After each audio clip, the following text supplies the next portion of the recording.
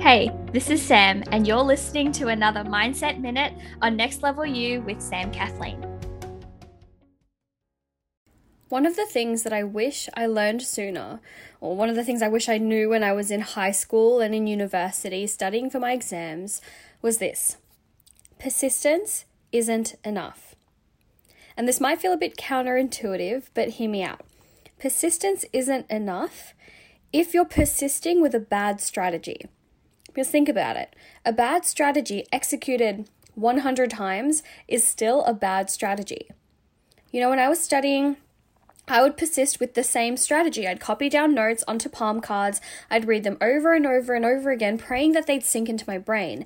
And I'd get good results, but I wanted better results. And so what did I do? I persisted with this strategy of copying down notes onto palm cards, reading them over and over again, and praying they'd sink into my brain. And the thing is that after a while, I realized that this was a pretty ineffective strategy. You know, I wasn't actually getting the results that I wanted using this strategy, but I persisted nonetheless. You know, I just thought I needed to keep reading. I needed to read more. I needed to start reading sooner. There was no part of me that considered that my persistence wouldn't be enough to get those results because I just thought, it'd be fine. But a bad strategy executed 100 times is still a bad strategy. You know, clearly my approach of reading my copied notes over and over and over again wasn't a great strategy for me because exam after exam, this strategy wouldn't lead to the results I was after.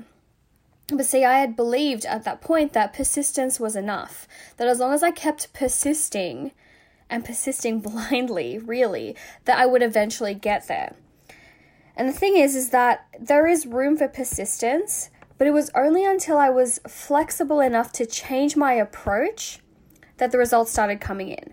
So this is what I mean by that. There is something to be said about persistence versus changing your approach. If you try something once or try something for a short time and give up and try a different approach right away, you might be shifting too soon. You know, there is some merit to giving the process time to work.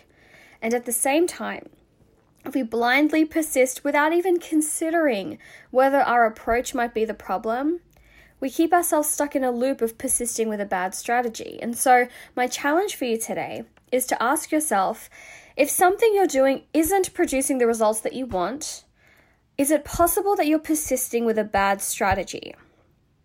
Is it possible that it's time to consider a different approach? You know, I've listened to and I've studied the work of a lot of successful people, and the one thing, or one of the things I should say, that they all have in common is their ability to persist, to stay committed to their goals, while at the same time being flexible in their approach and understanding that sometimes you need to adjust your strategy and try something else until you succeed. Because if you are persistent in your goals but flexible in your approach, your success will come eventually because you'll keep going, but you'll have the awareness to shift your approach if your approach isn't working. If you do it this way, success is completely inevitable.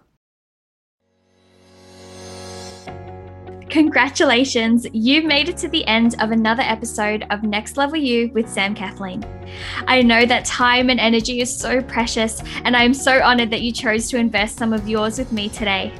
To keep up to date with all things Next Level You, make sure to subscribe to the podcast and head on over to samkathleen.com/Next Level You for any and all of the resources, links, and the show notes for this episode.